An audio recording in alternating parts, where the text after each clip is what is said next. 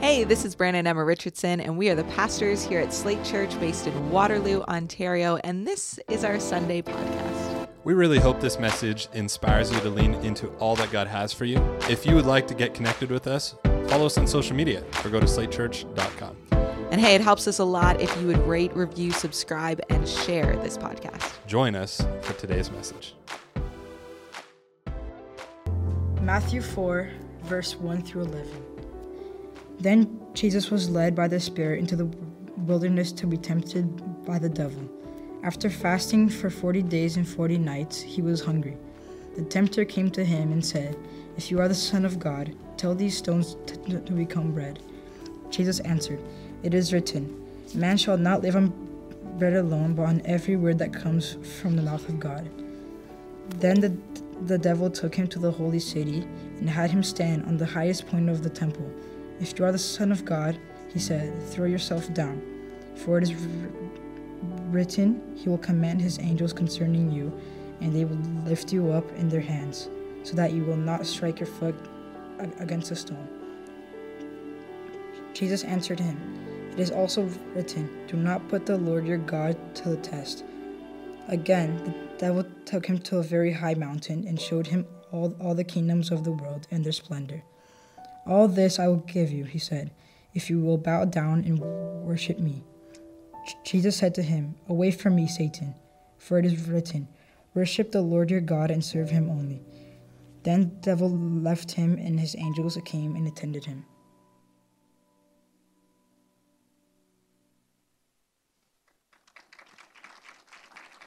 All right. Well, welcome everybody to Slate Church. If I haven't met you, my name is Brandon, and it's good to see you. And if we haven't met, hopefully I get a chance to meet you by the end of today. As we step into Lent, one further clarification that I just want to bring is sometimes the notion of Lent is it lives in certain tradition in the back of our minds that it's a time to actually purify ourselves leading into Easter. And I just want to be very clear that as we observe Lent this season, that there's no intent to purify ourselves, because Jesus is the only one that can purify us. And so this is simply a season to prepare ourselves for a time in the church calendar that we can make sure that we didn't just rush into it, but we're actually able to observe all that God has done for us. And so, again, if we haven't met, my name is Brandon. I pastor here alongside my wife, Emma. And we have 4 wonderful kids that are all in kids ministry. And our kids ministry, if you haven't been there or even put your kids in there, I know some of us are hesitant. It's just a wonderful, wonderful place, and they're just doing such a good job. Yeah, let's give it up for our kids ministry. I had to laugh because for this first week of our Lent series, we're going to be walking through the temptation of Jesus. And I opened up my Bible today, I open it up often, but I open it up today because usually I do all my study online and I pull up my scriptures online, and then I actually open up my Bible for the first time on the Sunday to actually preach out of that passage. And I open it up, and I forgot that this is the one page that my daughter, Claire, just ripped out of my Bible. Apparently she thought, you don't need to know anything there. And I had to tape it back into my Bible. And so I'm looking at this thing, and I'm I don't know how I'm possibly going to, I don't know if you can see from back there, but it is just mangled, and it was already doing bad. The reason she ripped it out was because it was already partially ripped, and she just thought she was doing me a favor. And so if anything here today just doesn't sound right to you, or I get it out of context, it's probably because of that, okay? Temptation of Jesus. George Whitefield, a very famous evangelist, had this to say about the temptation of Jesus. He said, "Dearly beloved, today," and this is the invitation for all of us in the room, "today you are invited to take a walk into the wilderness, to behold, sympathize with, and get instruction and comfort from a Savior tempted. In the conflict, he approves himself to be God's beloved Son, and the Father gives demonstrable evidence that with and in him he is indeed well pleased." This idea of Jesus' temptation is set within the context of Jesus just being baptized, something that we're going to be doing in our evening service today. We're going to be baptizing new believers that have made a decision to follow Jesus and are going public with that declaration. And as soon as Jesus is done being baptized, it says the Spirit leads Jesus into the wilderness to be tempted.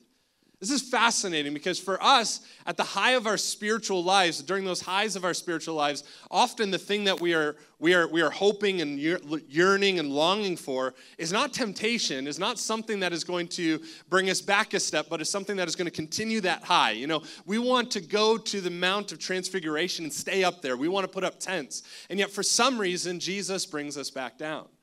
And this isn't a new phenomenon. This isn't something that is unique to Jesus. This isn't a thing that Jesus does to be mean. It's not something his Spirit does to create some sort of some sort of deficiency within his followers. In fact, this just seems to be the cycle and the process by which we go about our lives. Think about this. When it comes to even just physical feats, often on the day after the biggest physical feat we'll have in our life, the day after we are trying to recover, we need to give our bodies some time to just relax and recover and rejuvenate and all the rest. This applies to every area of our life.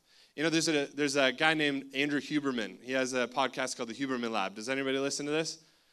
All right, there's more people than I thought. I was looking for Tanner. I knew Tanner was going to put his hand up. But this is a fascinating podcast. He's a neuro scientist. He talks a lot on dopamine. And one of the things he talks about dopamine, which is the chemical reaction that happens in your brain following pleasure, is that he says when you experience pleasure in your brain, and this dopaminergic, I don't know how he says, he's always saying these words. He says after you experience this in your brain, you don't drop back down to baseline levels of dopamine. You actually drop below baseline. And for a while, I didn't really understand what this means. But then when I brought this into the physical realm, it kind of makes sense, right? Like I remember one time with a guy that used to go to our church, but he lives in Texas now, which is what a lot of us wanted to do in the last few years. I know that. But I'm telling you, Texas doesn't have anything here on Canada. But his name was Chris Rausch. And one day, he was my cycling partner. We had this crazy idea. We're like, hey, why don't we cycle to Ottawa from here? Like, this is a great idea. And so, you know, I'd had a bike for a few months, and I'm like, let's do it. And we're like, well, how long do we need to go to Ottawa? And we were like, looking at it, it's 500 kilometers. And so we're like, well, you know, we're probably going to need at least 4 days. And that was like pushing it for us. And so we set aside 4 days in our calendar. We're like, we're going to go to Ottawa. And so the week arrives, and we're looking at the forecast, and we're like, oh, shoot, like we hadn't planned a backup plan for this. We didn't have another date on the calendar later on in that summer.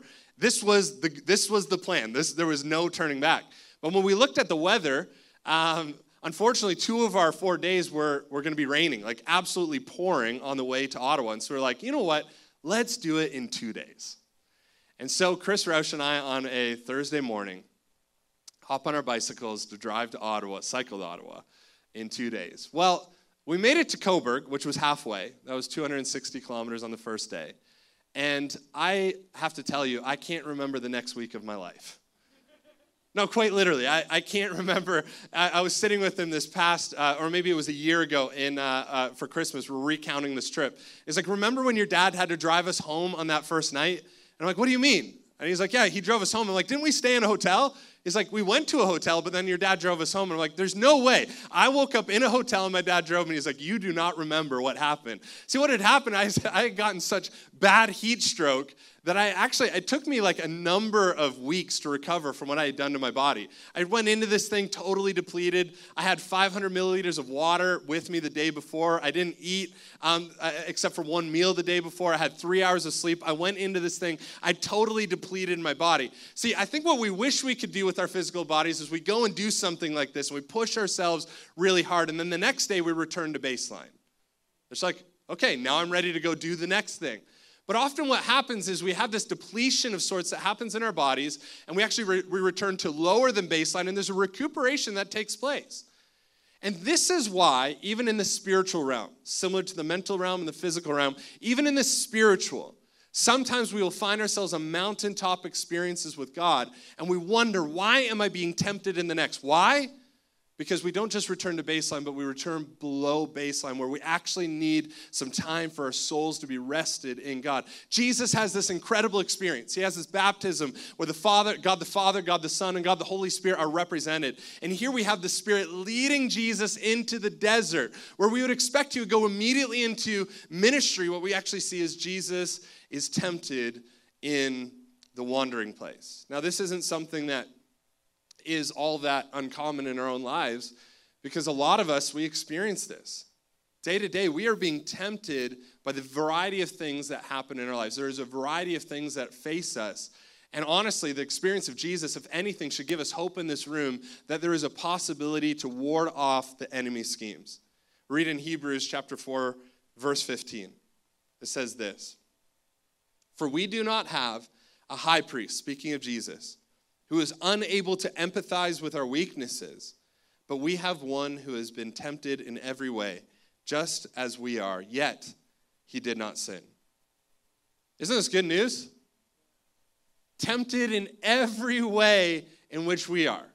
I mean, that's a hard verse to believe, is it not? You read this or you hear this, you're like, in every way, in every way. And what we see through the temptation of Jesus, in fact, there's many ways in which we are, and patterns and habits in which we are tempted in ourselves, and it's represented within the story of Jesus himself being tempted, as was just read on the screen a moment ago. C.S. Lewis puts Hebrews 4:15 in these words. He says this, "No man knows how bad he is till he has tried very hard to be good." Is that not true? Have you ever tried to will yourself into a perfect life? That's when you know how bad you really are. A silly idea that is current is that good people do not know what temptation means. This is an obvious lie. Only those who try to resist temptation know how strong it is. After all, you find out the strength of the wind by trying to walk against it, not by lying down.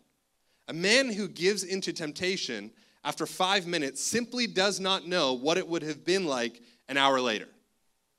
That is why bad people, in one sense, know very little about badness. They have lived a sheltered life by always giving in. We never find out the strength of the evil impulse inside of us until we try to fight it. And Christ, because he was the only man who never yielded to temptation, is also the only man who knows to the full what temptation means, the only complete realist. That's fascinating. This is why we can trust in Jesus. This is why when Hebrews chapter 4 verse 15 says, Jesus has been tempted in every way that we have, he's been tempted more because he resisted it until the end, and that is our salvation. Amen. Amen. You see, when we look at the story of the temptation of Jesus, we almost see a topography of temptation, this escalating effect of what it means to actually be tempted. And when we actually, when we read within 1 John chapter 2, verses 15 to 17, we actually see the outline in which Jesus was tempted. In 1 John, John is saying this. He says, "Do not love the world or anything in the world. If anyone loves the world, love for the Father is not in them." And then this is where he gives us the pattern for the temptation in which Jesus went through. He says, "For everything in the world, the lust of the flesh, the lust of the eyes, and the pride of life comes not from the Father, but from the world." And thus, in the story of the temptation of Jesus, we see these three things at play. First off, we see Jesus. He's on the desert floor, and the enemy comes up to him, and he says, "If you are the Son of God, tell these stones to become bread."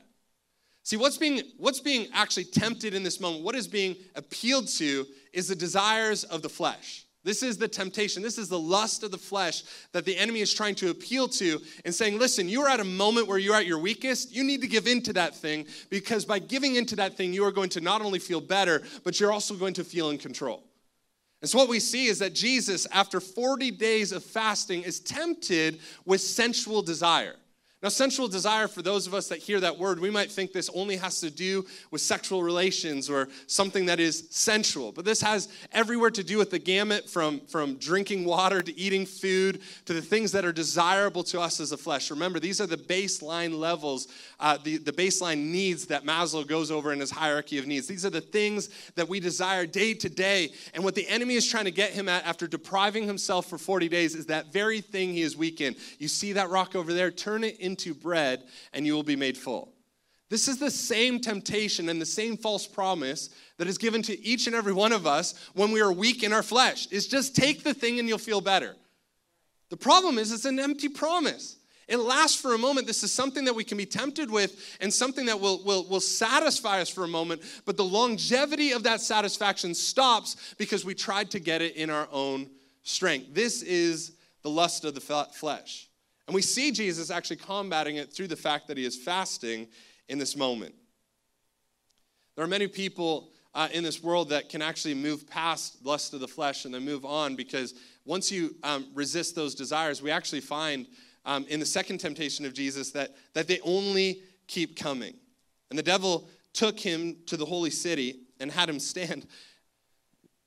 This Bible is nearly impossible to read, especially with the way the lights are. I feel like I almost need to pull this up in my Bible app here so that I can see what I'm reading. Where are we? We are in Matthew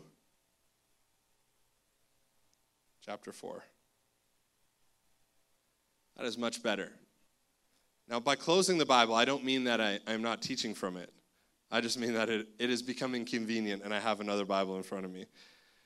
I once heard somebody judge, maybe me, for closing the Bible at one point. They said, "See, you close the Bible and don't teach the Word of God." And I'm like, well, that's interesting. Okay, here we go.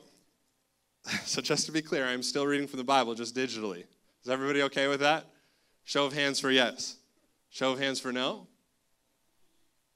Paulo Marcello. Oh, you were late. You were late. I know. I knew you were bringing it down. Paulo Marcello is one of the most faithful. He's actually here studying my message so you can translate it into Portuguese in the next service. Why don't we give it up for Paulo Marcello? For some reason, I've heard that I am a hard person to follow. I speak too quickly, so I will try to slow down. Here we have the devil. It says he took Jesus to the holy city and had him stand on the highest point of the temple. "If you are the Son of God," he said, "throw yourself down. For it is written, he will command his angels concerning you, and they will lift you up in their hands, so that you will not strike your foot against a stone." We see, there we go. We see in this that Jesus is being tempted by the lust of the eye. The lust of the eye is simply the lust for more. It's the lust to gain more. It's the lust to have more. It's the lust to be more. It's the lust of the eye. It's the lust of more. And what we see here is that all of a sudden the topography is raised up another level. And I love these kind of like these little gems within Scripture, these patterns within Scripture, where all of a sudden we see as Jesus resists the first level of temptation, all of a sudden he's brought to the next, one that a lot of us get stuck in as we chase the things that everybody else has around us, whether that's material possessions or like a house or a boat or a cottage or simply the best gear of whatever hobby you find yourself a part of, or those sorts of things. And what we see is that we see it elevated, and there's this temptation to not only just get more, but actually to be more.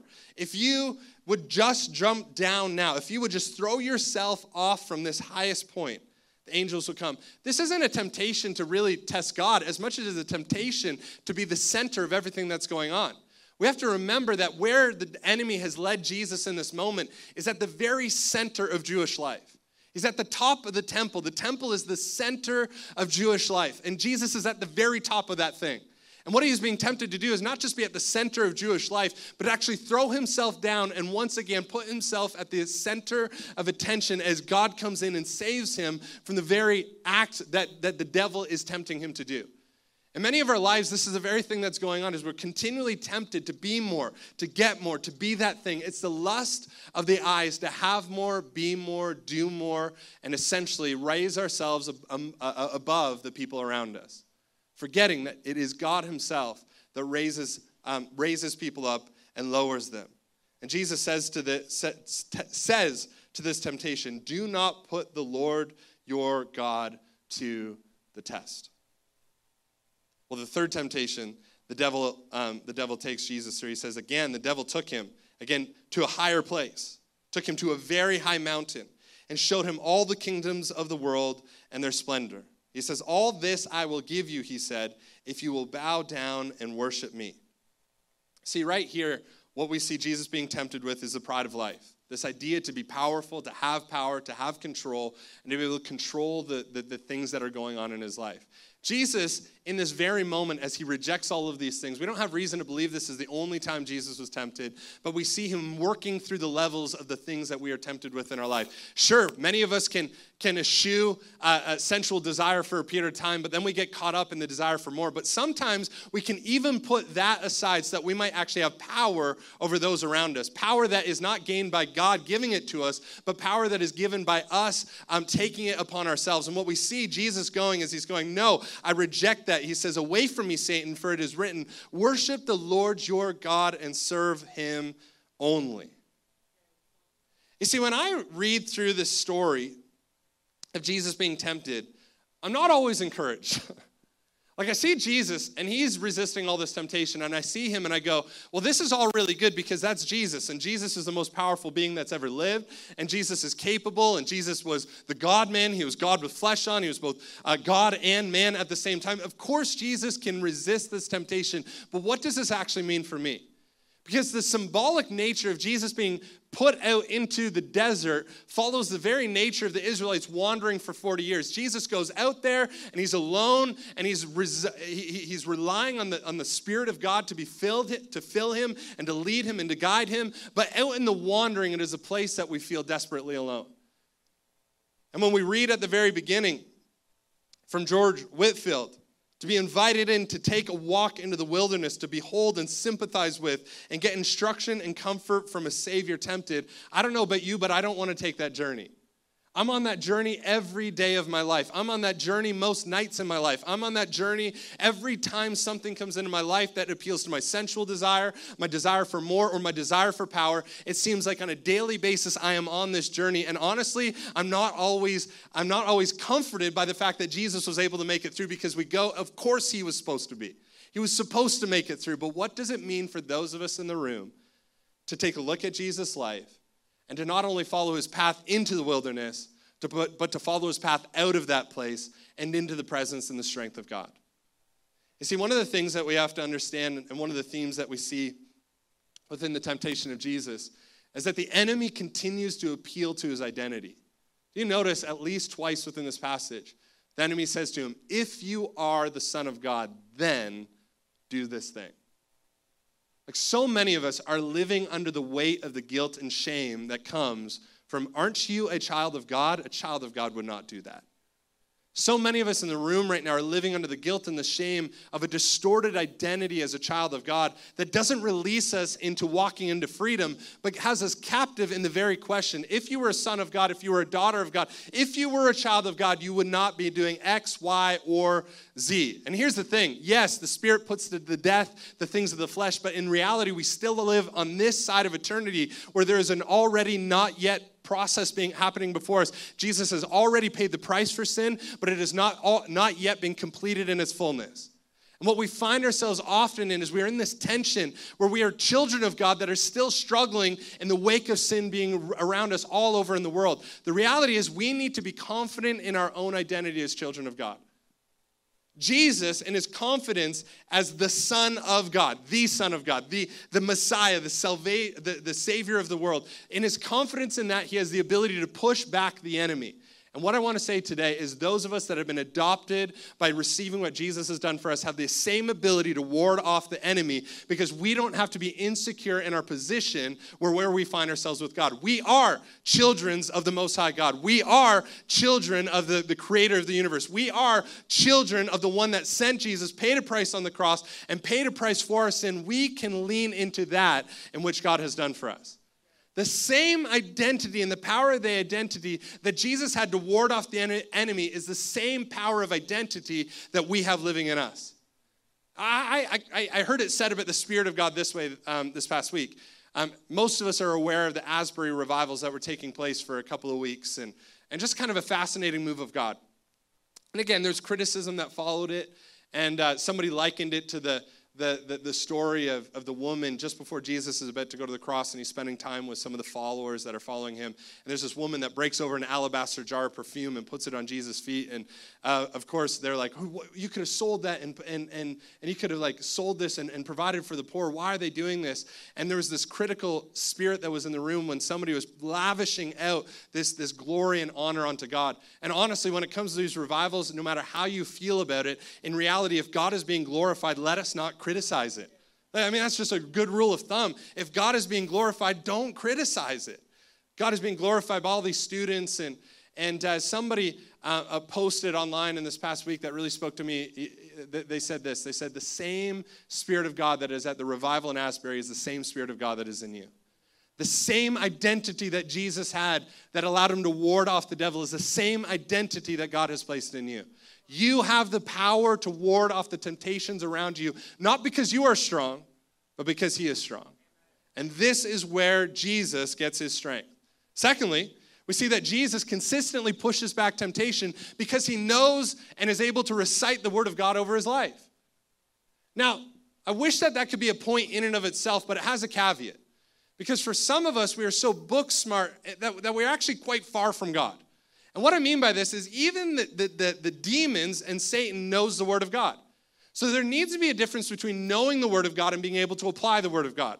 There needs to be a difference between knowing the word of God and being able to speak truth over your life, because truth can be distorted. In fact, everything that Jesus was tempted with in the wilderness here is everything that Eve and Adam were tempted with in the garden. The pride of the flesh, or the lust of the flesh, the lust of the eyes, and the pride of life. These are the very things in which Eve was tempted with in the garden. What is the similarity? Both times the enemy approaches both Adam and Eve and approaches Jesus, he is taking truth and distorting it. The best lies are not lies that are blatantly in front of us. If somebody right now were to call me a terrible pastor, just somebody say it. I need to hear it. It's funny how one of my staff members was the first one to blurt it out. You're fired.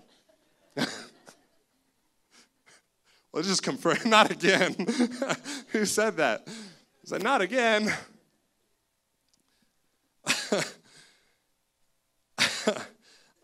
I don't know why that was so funny to me that you blurted that out. You're the most comfortable to say it. Everybody else is like, I'm not saying that. The thing is that if I was to hear that, I immediately am able to be like, I mean, I'm not the best pastor, but I'm certainly not a terrible pastor. That's a blatant lie. I can throw it away. But if somebody was to come in with something more cutting, like one time, and this is one of those things that just cut deep, so I bring it up every so often. I was being very open in a message about my own personal struggles with OCD. And somebody came up to me after the message and they said, hey, you don't always have to be so open. You might be sharing a little too much. Which is a great thing to tell somebody that's just recently been really transparent with a group of people. But all of a sudden that lie sinks a little bit deeper. That thing sticks with you and you go, maybe I shouldn't be so open. Maybe what the church needs is for me to actually just be a little more distant from them.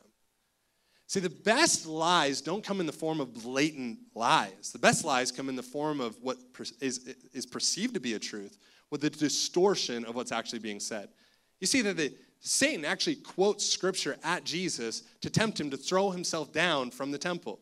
But Jesus, with not just an understanding of scripture, but an understanding of how it should be applied and an understanding of truth that is undergirded by the Spirit of God living inside of him, is able to respond with truth in response. So therefore, what we're actually looking for as Christians is not just an identity of being children of God, but it's also with the truth of God living inside of us, animated by the Spirit of God. It's not enough to know the Bible. We need to know what the Bible is trying to do. We need to know what the Bible is saying. We need to know the truths of Scripture so we can apply it to the lies of the enemy. And so Jesus, as we read in Ephesians chapter 6, verse 17, takes the sword of the Spirit, which is the word of God, and conquers the enemy. Worship team, you can come up.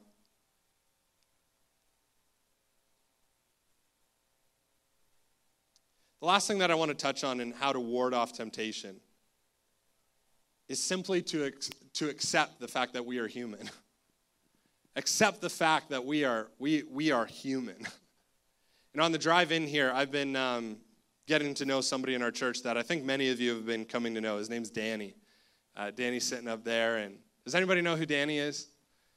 Yeah, Danny's phenomenal. I don't want this to be his identity in our church because Danny is a man of God.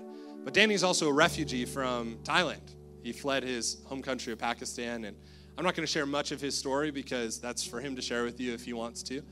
But on the way here, I've been driving him to church because for some reason, when he was sponsored to come to Canada, they put him in St. Clements, of all places. So he was looking up Waterloo, so excited to go to a city. When he's coming from Bangkok, he's like, oh, I'm going to get to, I can walk places, take transportation, did all this research. And he gets put in St. Clements. Those of you that aren't laughing don't know where St. Clements is, and that's exactly the problem. And so I've been driving him here, and on the way, I was just kind of sharing some of the nervousness I had around speaking this message this morning. And Danny said these words to me, and it's exactly how I want to end this message here today. He said, well, Brandon, we are whole humans. I don't like hearing that kind of thing because I just want to be only spirit. I only want to be the spiritual version of myself that God has, you know what I mean? I just want to be that part of me that God has fully saved, fully sanctified is the theological way of saying it. I just want to be that part of me, but unfortunately we are whole humans, which means everywhere I go, Brandon comes with me. The thing you need to be encouraged by is that your humanity and your whole humanness is not a surprise to God. And that's why he came. And that's why when you study every ancient world religion, and may I remind you that the reason we talk about ancient world religions is because if we know the beginning of a religion, we know that man made it up. We study ancient world religions because we don't know the beginning. But when we look at ancient world religions, there's only one that says you don't have to come and do something or sacrifice something in order to be welcomed or covered by the gods. But there's only one that says, no, God himself came and paid the price for you. And that religion, that belief system, that faith system, that is Christianity. That is the belief that Jesus came to pay a price for your sin that you could not pay for yourself. Because no matter how great we get at praying the Lord's Prayer, Lord, lead me not in temptation, we find ourselves in temptation and we find ourselves giving into it. And that's where God says, and he comes and he goes, I am paying the price for you. Because you're never going to get the identity right. You're never going to get the purification process right. You're never going to do everything right from start to finish. I am coming because I am the beginning and the end. I am the one who starts and finishes. I am the one who has come to save. That is the hope that we have in Jesus Christ. The hope that we have coming out of the story of the temptation of Jesus is not that we're going to be perfect in overcoming temptation. The hope we have coming out of this passage is that there is one that overcame temptation, and his name is Jesus, and we get to live in the freedom that he brings through a life that is surrendered to him. Can we stand up in this place? The first question that I want to ask as we begin to end here is, have you made a decision to follow this Jesus? When we overcomplicate this stuff, one of the things that we have been terrible at doing as a church is simplifying people's lives and overcomplicating the gospel. You got a big problem, there's something going on in your life, it's okay. Gospel will cover it. And in some ways that's the truth. But when we oversimplify the things people are going on, we feel reduced to something that we are not. We are very complicated people, but the gospel is very simple. We cannot do anything in our own power to be accepted by God. God did it for us. And Romans says, whoever believes in their heart and confesses with their mouth that Jesus is Lord will be saved. That doesn't mean that you give up on trying to follow God's laws and decrees. No, that means that you are empowered to follow them through the power of his Spirit once you accept a relationship with Jesus. With every head bowed and eye closed in this place, maybe you walked in here today and you've never made that decision to follow Jesus. If that's you, nobody's looking around. We're not trying to manipulate anybody. I want to know who I'm praying for. And again, I'm not going to point you out. I want you to have a moment with God where you're able to make a decision yourself on where you want to stand with Jesus. Whoever believes in their heart and confesses with their mouth will be saved. We'll get to spend eternity with God. That means then, but also now. If that's you and you want to make that decision, can you just slip a hand up right now, just so I know who I'm praying for? You're saying, hey, that's me. Amen. Amen. Let's pray. Jesus, I thank you for those that might be making a decision in this room to follow you. God, we pray that your Holy Spirit would come and fill them as you promised it would. In fact, we know that this decision is only possible through your presence. So God, we pray that you would walk with them on this new journey of faith. May we be able to surround them and help walk with them as they face all that is to come in their lives. We pray this in Jesus' name. And everybody said, amen. Come on, can we celebrate in this place? Amen. And we're about to go back into worship, not for too long. But I do just want to pray for us as we head into worship. And so why don't we just close ourselves into a moment of privacy and aloneness with God. And as we consider the words that have been written in Matthew chapter 4, and we consider the story of Jesus' own temptation, and we reflect on our own lives, and maybe a number of the things that I've mentioned here today are things that you've been struggling with. I've been struggling in all three categories. And you're just going, man, I need to surrender this. And our Holy Spirit nights that we did a few weeks ago started with repentance. The Asbury Revival started with repentance. A walk with Jesus starts with repentance. A life with Jesus starts with repentance. And maybe today what we need to do, those of us that have decided to follow Jesus, is to admit to him once again that we cannot do this in our own strength, but we need his strength to wash over us. If that's you today and you just love prayer for that, can you just raise a hand? Amen. All across this place. Jesus, as we get ready to worship you, to ascribe to you your worth, Father, we pray that even in this moment, as we come to terms with our own weakness and our own attempts to be perfect, forgetting the way in which we came into salvation was not in our own strength, and forgetting that the way in which we are continually sanctified is also not in our own strength. God, we sit here and we repent and we say, God, not by my strength or my might or my will, but yours. And Father, we pray in this room right now that God, you would be the motivating factor, that God, you would be the strengthening factor, that you would be the determining one that would be able to move us across the line, that God, you would bring us into all holiness. Father, as we worship you, we pray that you yourself would purify us in this place. In Jesus' name. And everybody said, come on, let's sing.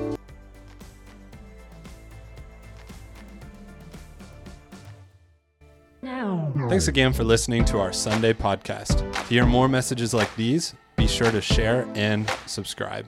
We're thankful for all that God is doing in our church right now. We would love to have you be a part of what is going on. You can connect with us by filling out a Connect card online at slatechurch.com. And hey, stay tuned for more content coming soon.